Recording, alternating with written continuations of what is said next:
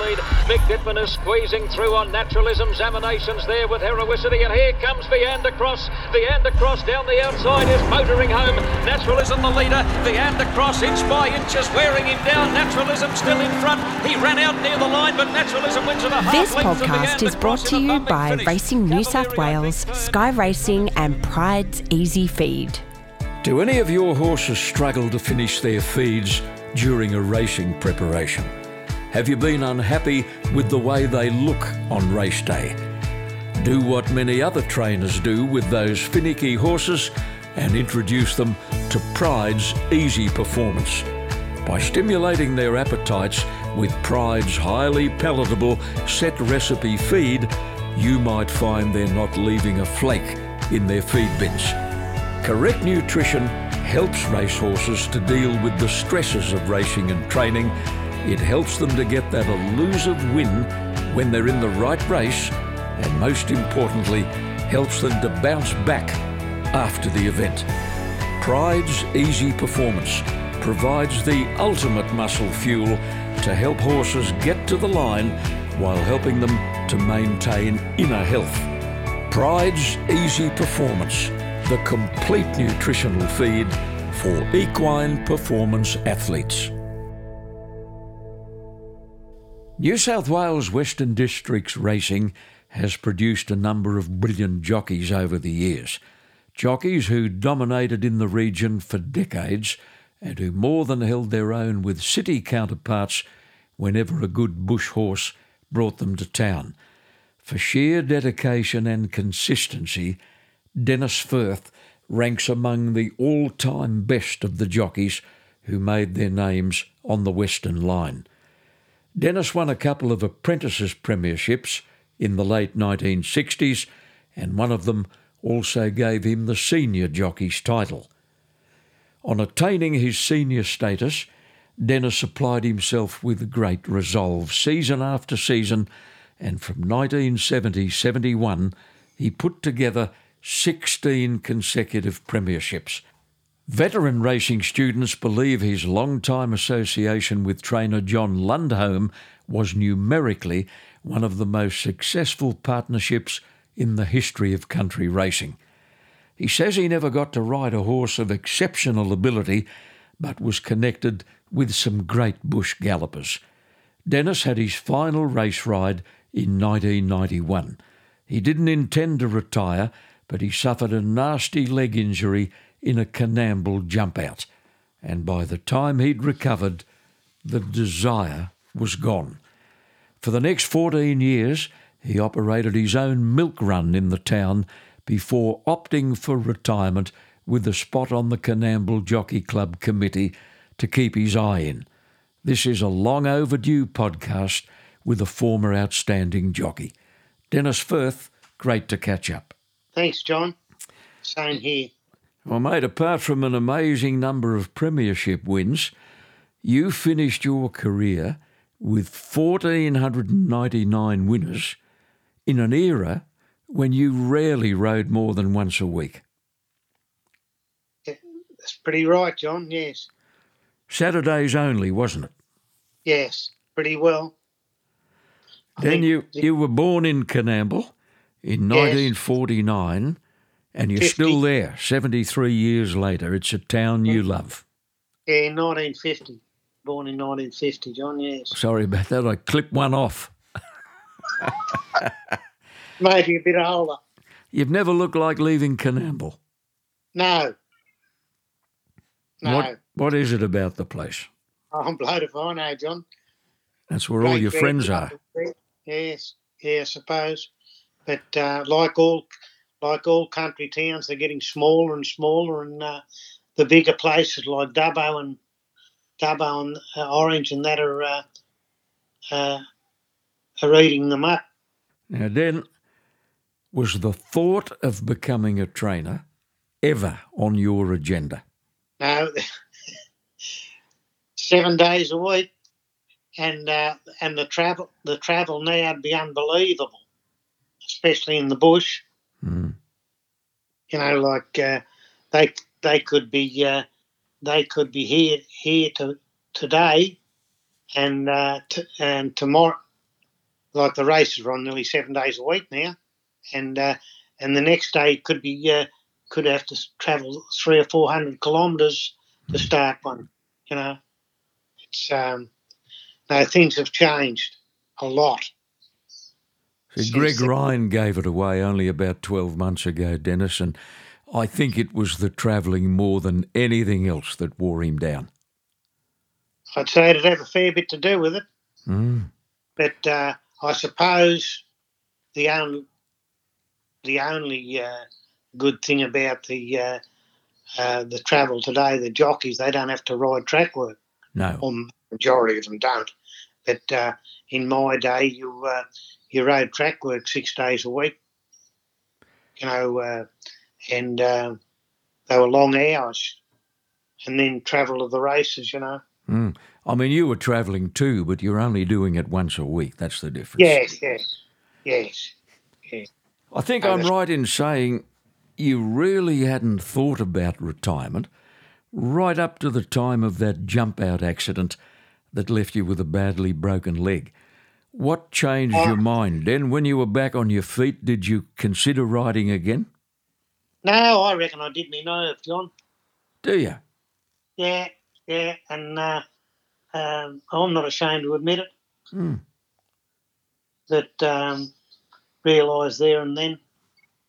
Yes, and then I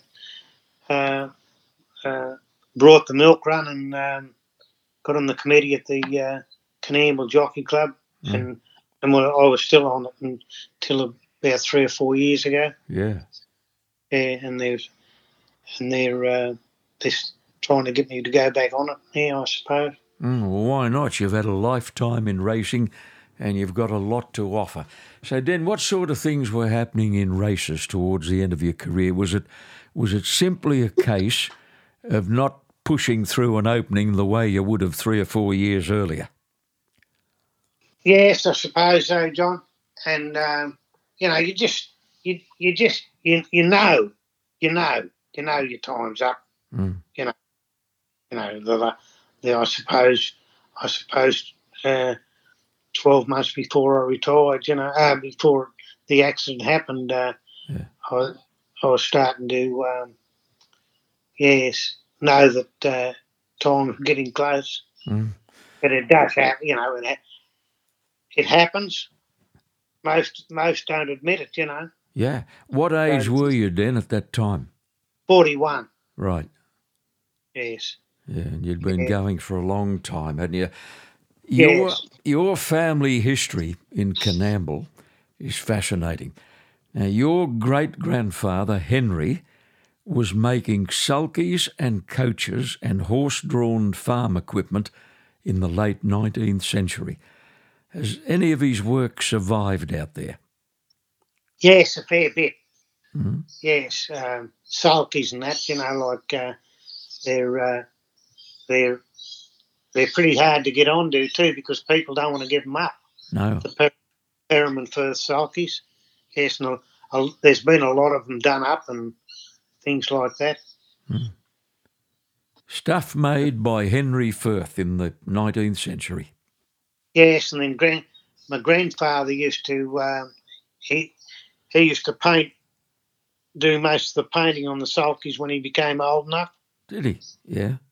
Yes, and then plus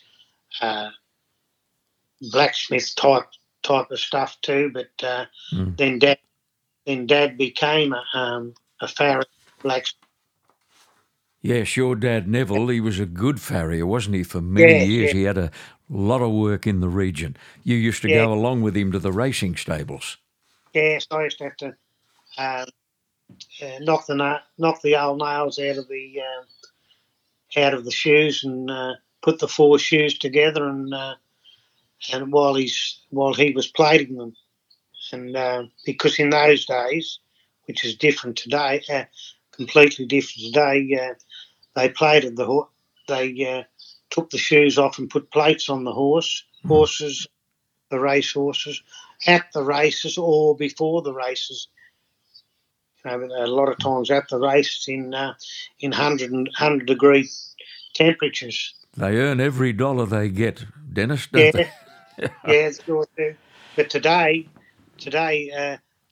there's there might not be one shoe put on, or one plate put on a horse at a race meeting now, because they race in these race and work in these victories now. That's right. Which, yeah. You had a pony from an early age, and you tell me from about 12 or 13, you were sneaking over to the Coonamble racecourse early morning, and while no one was watching, you'd park your pony on the outside of a thoroughbred track worker, and you'd go with it for a couple of furlongs. That pony of yours must have had a bit of speed. Yes, it did. Won a lot of pony races and that. Yeah, she was. She was only 14 one hands, but I think Dad's not alive to ask him now, and I never ever asked him, but I think she might have been out of a thoroughbred or by a thoroughbred or something. Yeah. Buy her out of a pony, yes. Well, it must have been during one of those little scampers that the first thought of becoming a jockey entered your head. Is that when the bug bit? Yeah, yes, pretty well, and getting around with Dad to stables and things. Mm. Yes. You stayed at school longer than most, and you were 17 and a half when you left, halfway through fifth year. What sort of a scholar was young Dennis Firth? Pretty ordinary. Were you? I didn't run last, but I was down the back. Were you? Yeah. With the also-rans. Yes, yeah. Yes, John. Yeah. Well, you were a very lucky young bloke in being able to gain an apprenticeship with a legendary trainer and an extraordinary horseman in John Lundholm, who died just 6 years ago at 85 years of age. Was he a good tutor of apprentices? Yes. He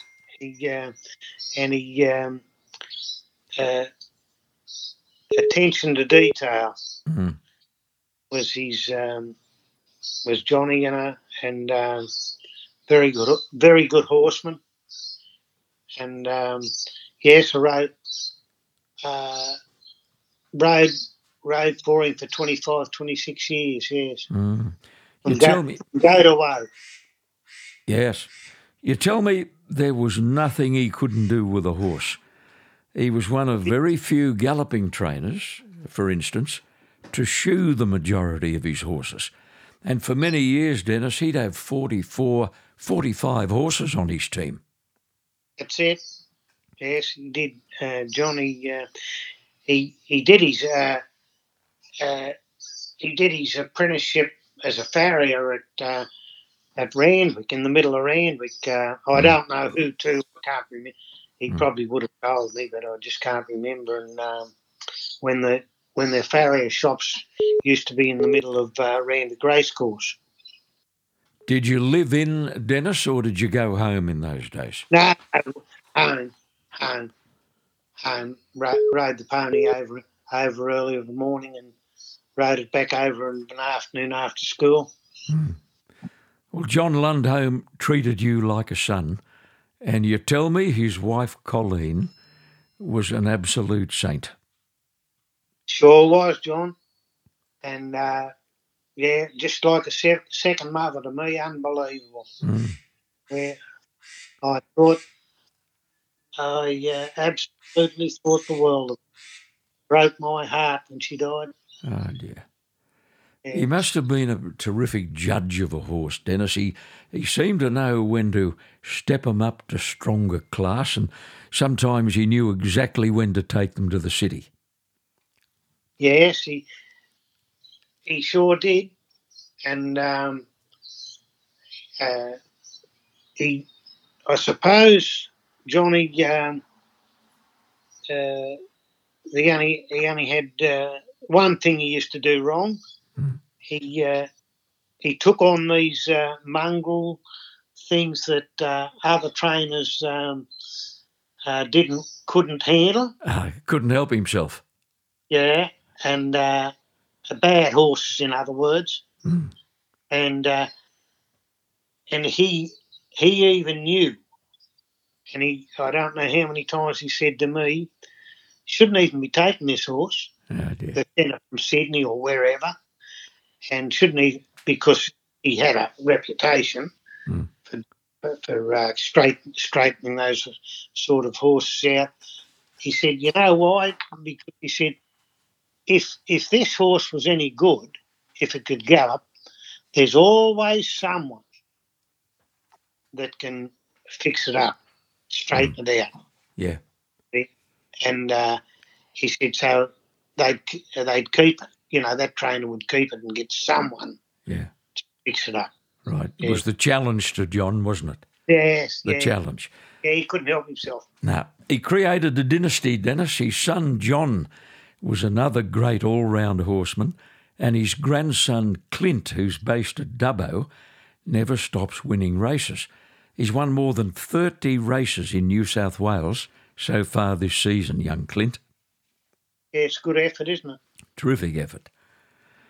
You've never forgotten your first ride in a race, and it was at Galargambone at their once-a-year meeting.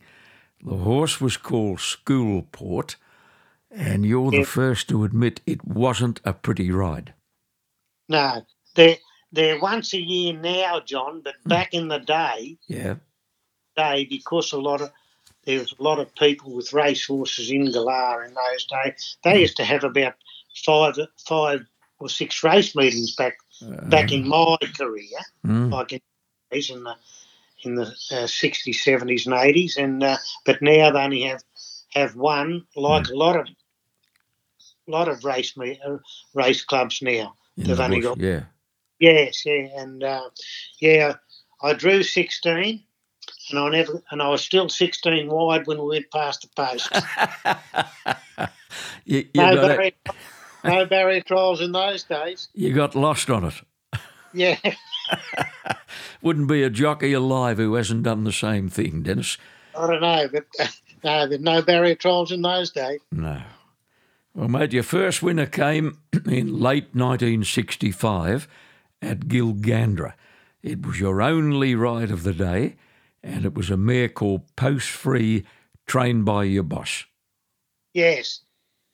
Yeah, Johnny loved her. She and only knew I was riding her about, I suppose, half an hour before the race, because in those days and for a fair while after, you didn't have to accept for them until the race before.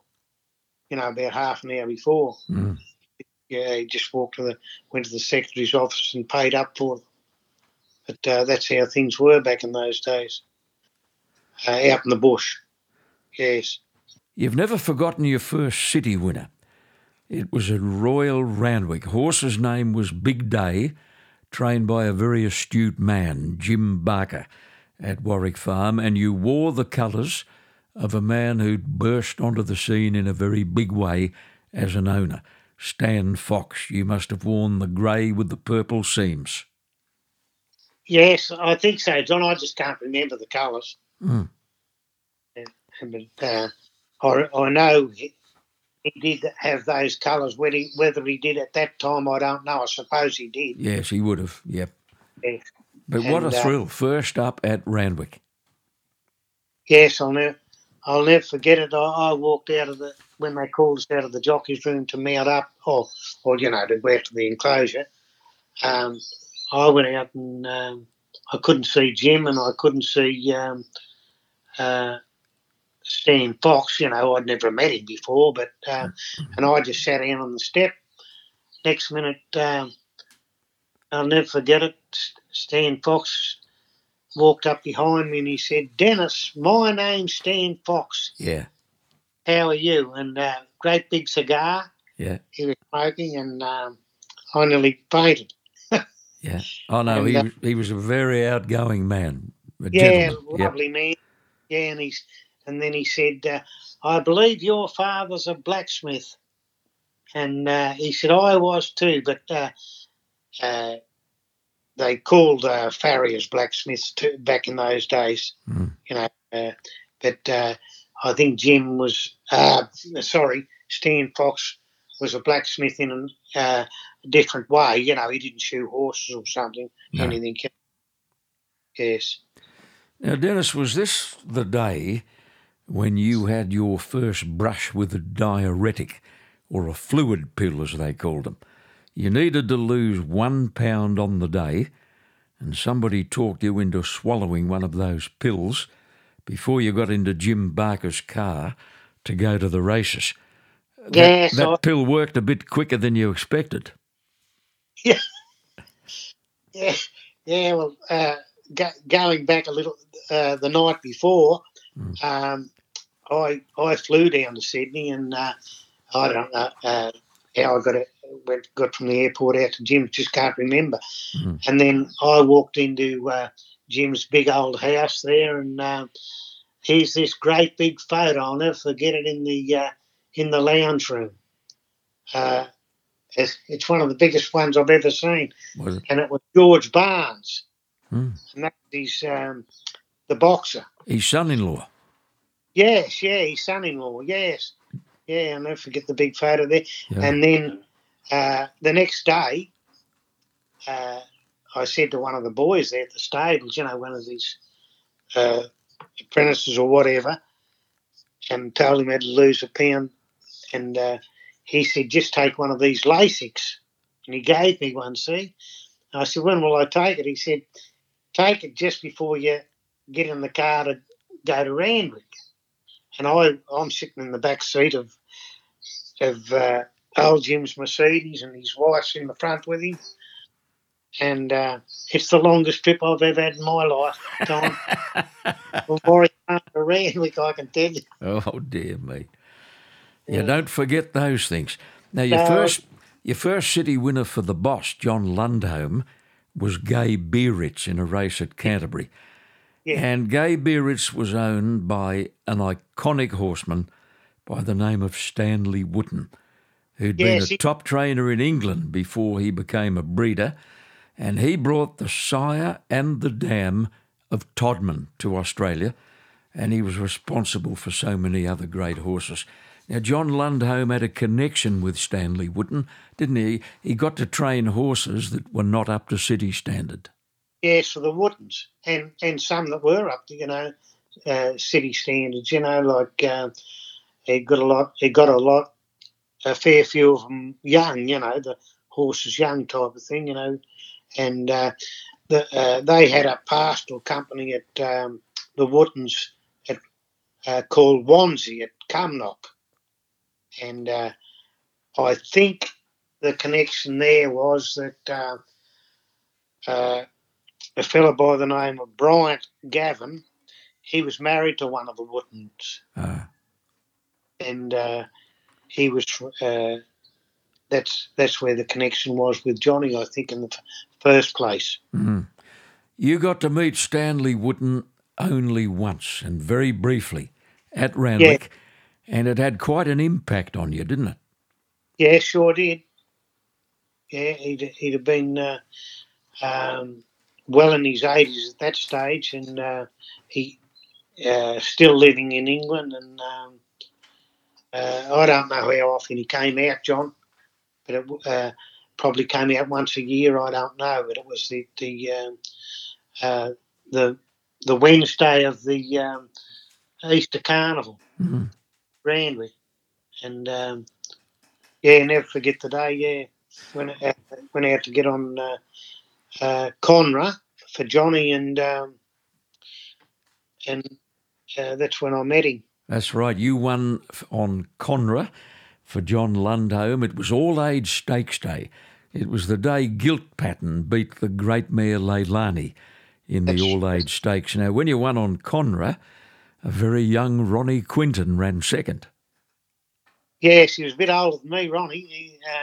He had been roughly 1975, I think, Johnny. Yeah. Well, John Lundholm had another runner that day in the Country Cup. It was Future Fashion. You couldn't make the weight. Ron Quinton actually rode Future Fashion to win the Country Cup, and your boss had landed a double on the third day of the AJC Autumn Carnival. Dennis, that's a hell of an achievement for a bush trainer. Yes, John, yes. Yes, you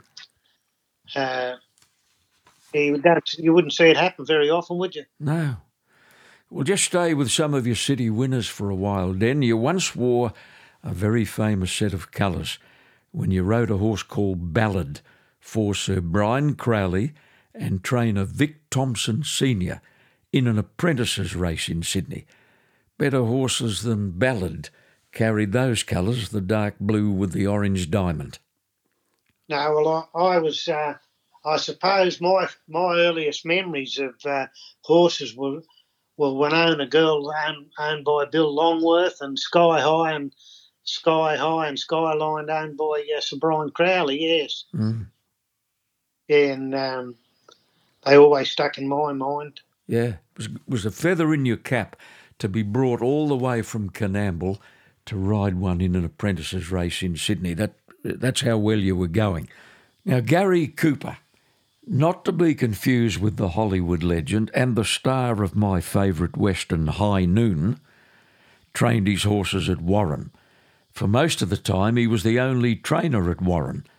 He brought a horse called Basrama to Canterbury one day, and he brought a young Dennis Firth with him to ride Basrama. A fella by the name of Neville Marks owned it.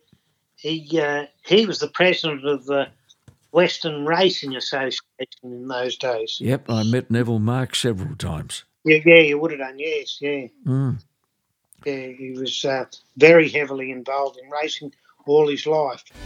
How's this for a race program on Saturday, February 25th at Royal Randwick? 2 Group 1s, 3 Group 3s. Sharing top billing are the Chipping Norton Stakes and the Surround Stakes, each offering a purse of $600,000. Now, to say that Chipping Norton has been won by some great horses is a gross understatement. This race has been won by many champions since its inception almost a century ago. Windbag, 3-time winner Lockney, Farlap, Burnborough, Tulloch won it twice, Superimpose won it twice, Octagonal pinched it in 1997, Tie the Knot made it his own in 4 consecutive years, and it took the great Winks to equal that record, and then there was Very Elegant in 2020 and 2021.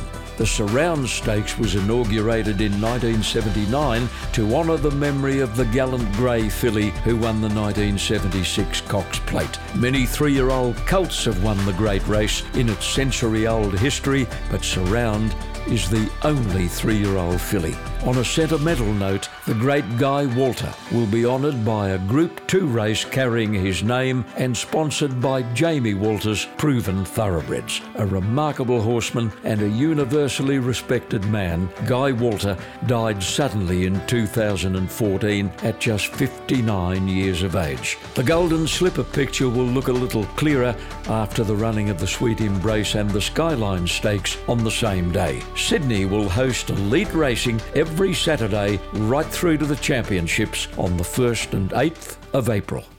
Now, what about Native Orchid, Dennis? You won a couple of city races on this beautifully bred mare in the Stanley Wootton colours. John Lundholm was the trainer. She won 1 at Rose Hill and 1 at Canterbury. You've never forgotten that one? No. She was. Oh well, we knew she was good before we got her. But she was like a lot of Todmans. She had crooked legs, and she won a maiden and then an improvers. I don't know. Back in the day, there was a maiden, 2 improvers, 2 progressives, 2 intermediates before they became open company, horses in the bush. Yeah. And she won a maiden and then an improvers, and Johnny said to me, he said, no good of mucking around with her, she's too good. He said, we'll start her in a open company race next time in, because she sort of broke down, or not broke down, but something went wrong and had to be turned out and brought her back in, and we started in a flying handicap at Narromine And he said, "We'll just start her in this and then take her straight to Sydney," which we did. Yeah. She won both. Yes. Yeah. I can still see you winning a race at Warwick Farm one day on a horse called Skipper King. You drew the extreme outside gate and he had plenty of weight too on the day. Yes, Johnny had 2 stone over the limit, which is 60 and a half, or 60 and a half, and the bottom weights had 47 and a half. Goodness me. So he had to give a lot of weight away. You thought he'd struggle, didn't you? Yes, yeah, he'd won at Canterbury before that, the start before that, but that was in one of those graduation races where all set weights. Yeah. And he won it by a fair way too, a long way.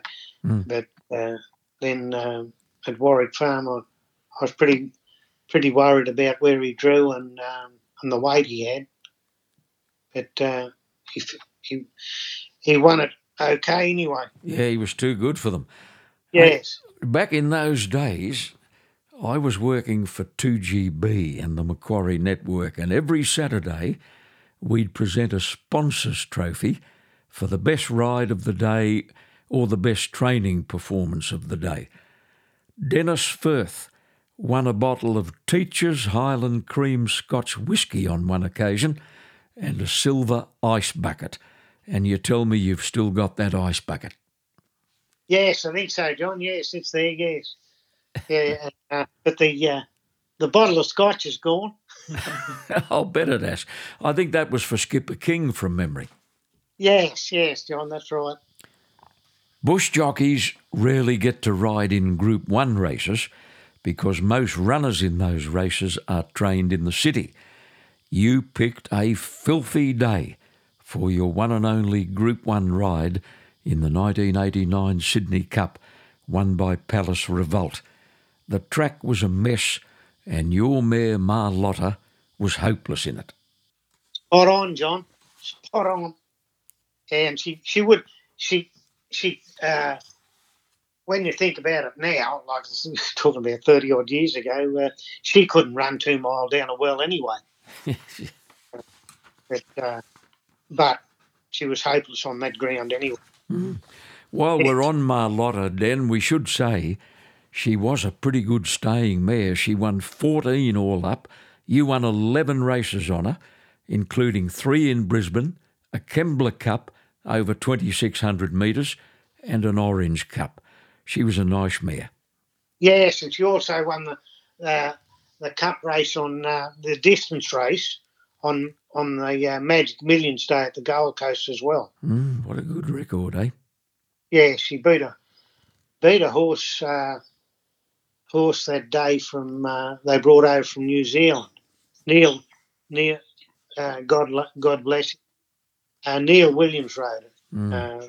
Yeah, he was the gun at the time in Brisbane. He certainly was. Then your good mate Harry Troy still dines out on the fact that he had a race ride on fine cotton long before the infamous race in Brisbane, when Bull Personality raced under his name. You too had a ride on the real fine cotton at Dubbo 3 years before the sham. He was pretty slow, wasn't he? My bloody oath he was. he mostly raced at the picnics. Yeah. Yeah, a fella by the name of Bill Payne. I'm pretty sure that was his name. From Wellington. Was the trainer?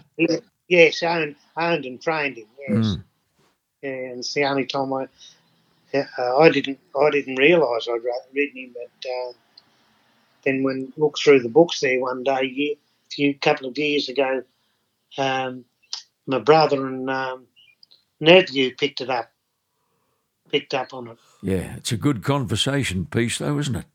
Yes, yeah. Yeah. You've always said a grey horse called Gundrift was probably the best horse you ever rode in races. He had joint issues, He was never fully sound, and as a result he was never fully fit, but he still managed to win a number of races before breaking down. He was by Gun Sin Den. You remember him well? Yes, John, he broke down as a 2-year-old. And I remember January as a 2-year-old, Johnny said, we'll take him up to Brisbane for a 2-year-old race in Brisbane. And he'd only had 1 or 2 starts at that stage, and he'd won. Then on the way up there, Johnny said, this is stupid, you know. And I said, why is that? He said, we're taking a horse up to Brisbane that's only half fit. But he said, he's that good, he said, you'll still beat him, which he did. And then he broke down after that. Yeah. Never ever. He wouldn't have been a quarter of the horses of what he should have been after that. No. Do you think he would have made a stakes horse had he stayed sound? Yes. Yeah.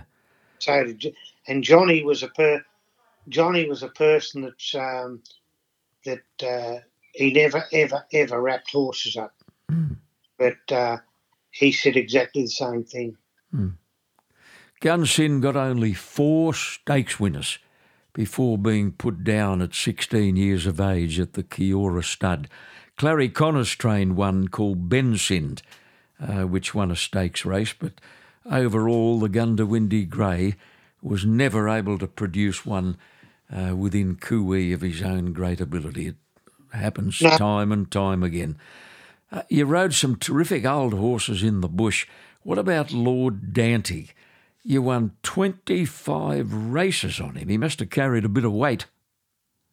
Yes, John, and he that's how I started riding him because I was a 7-pound, I think 7-pound apprentice when I started riding him, and he was carrying a couple of stone over the limit in roughly,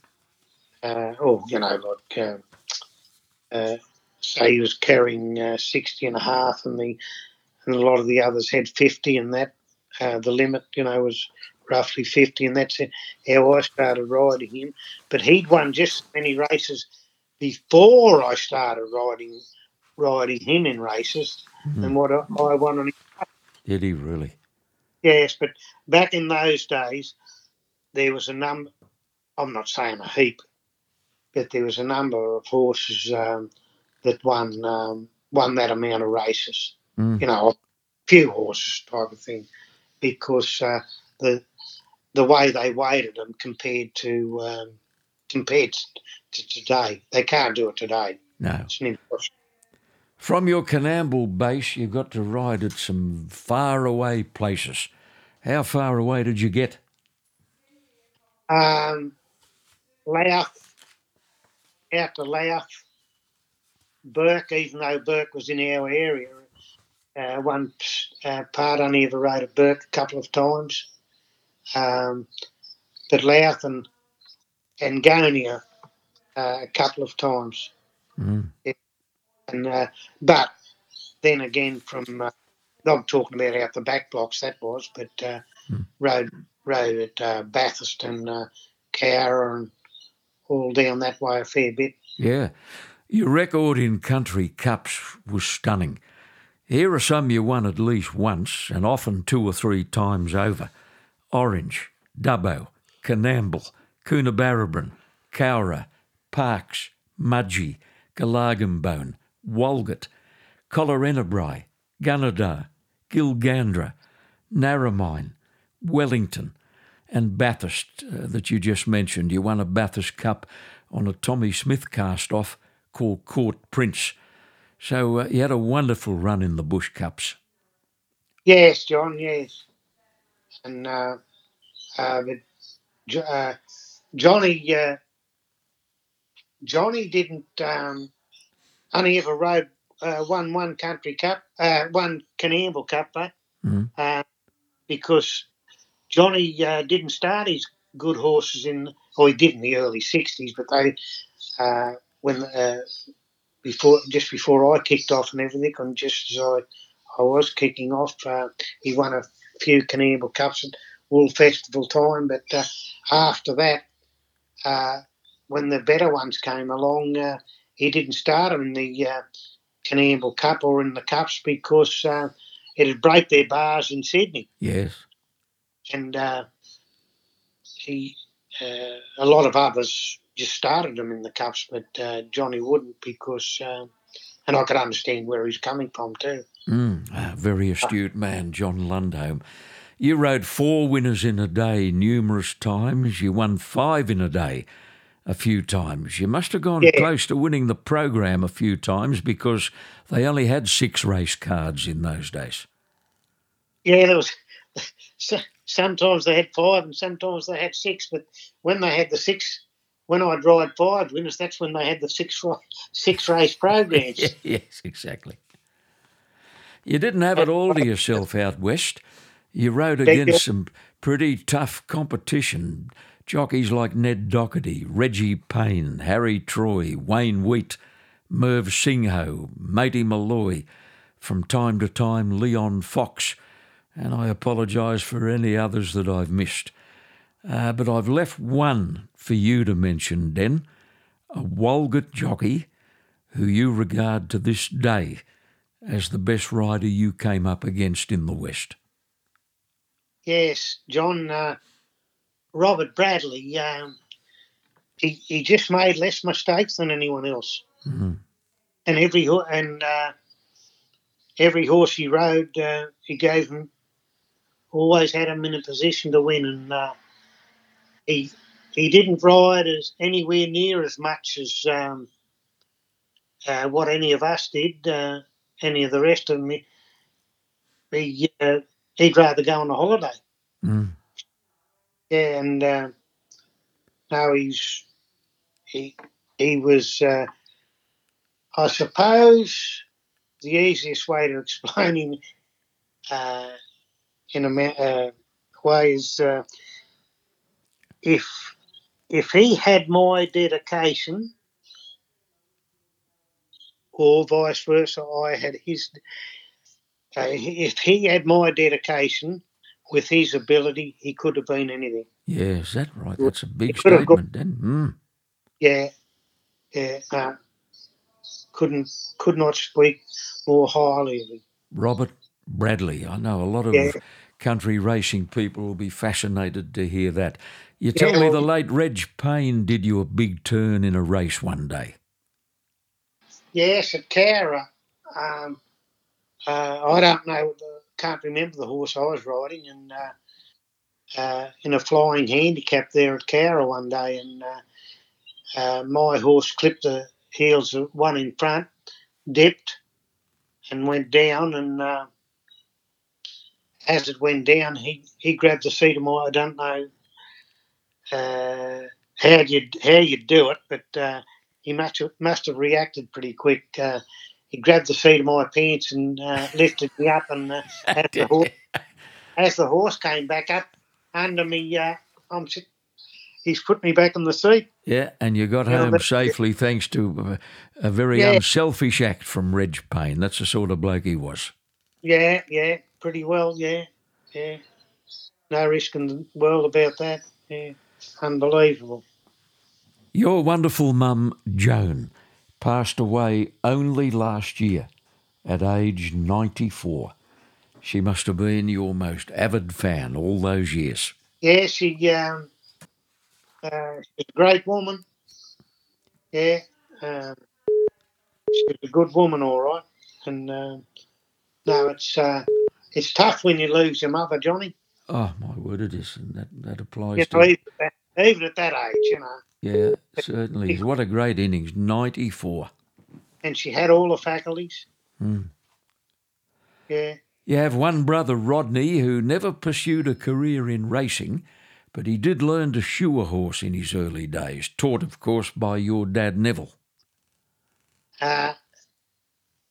He didn't learn to shoe, he was made to learn to shoe. Is that right?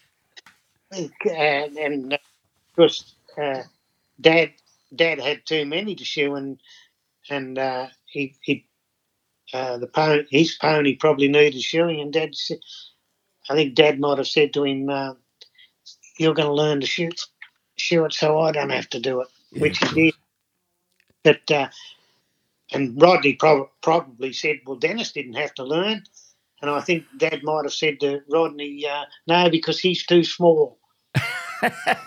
That was the excuse, and it was the truth too. Yeah, that's how I got out of it. You've got two daughters, Dennis, Kim and Sky, who were both pony club devotees as they were growing up. Yes, more so Kim, John. Yes, the youngest one. Yeah, used to take her everywhere to gymkhanas and everything. You remain in close touch with your sisters, Annette and Wendy. Wendy happens to be married to the amazing Brian Fletcher, a bloke who's crammed a hell of a lot into one lifetime. After 10 years with the Coonamble Shire Council, he landed the job as CEO of the Hawkesbury Race Club, and his achievements in that job over 26 years are legendary. He's now the CEO of the Panthers Group, a fabulously successful corporate force in addition to the deeds of its rugby league team. You go back a long way with Fletch. He's always loved a race meeting and he's always loved a punt. Sure has. Yeah, he doesn't go overboard in the punt, but he loves a punt. I got to tell this lovely little story about Fletcher's punting activities. Years ago, he was part owner of a pretty ordinary horse that he thought was a certainty one day in an Improvers at Walgett, and he had one of the biggest bets of his life.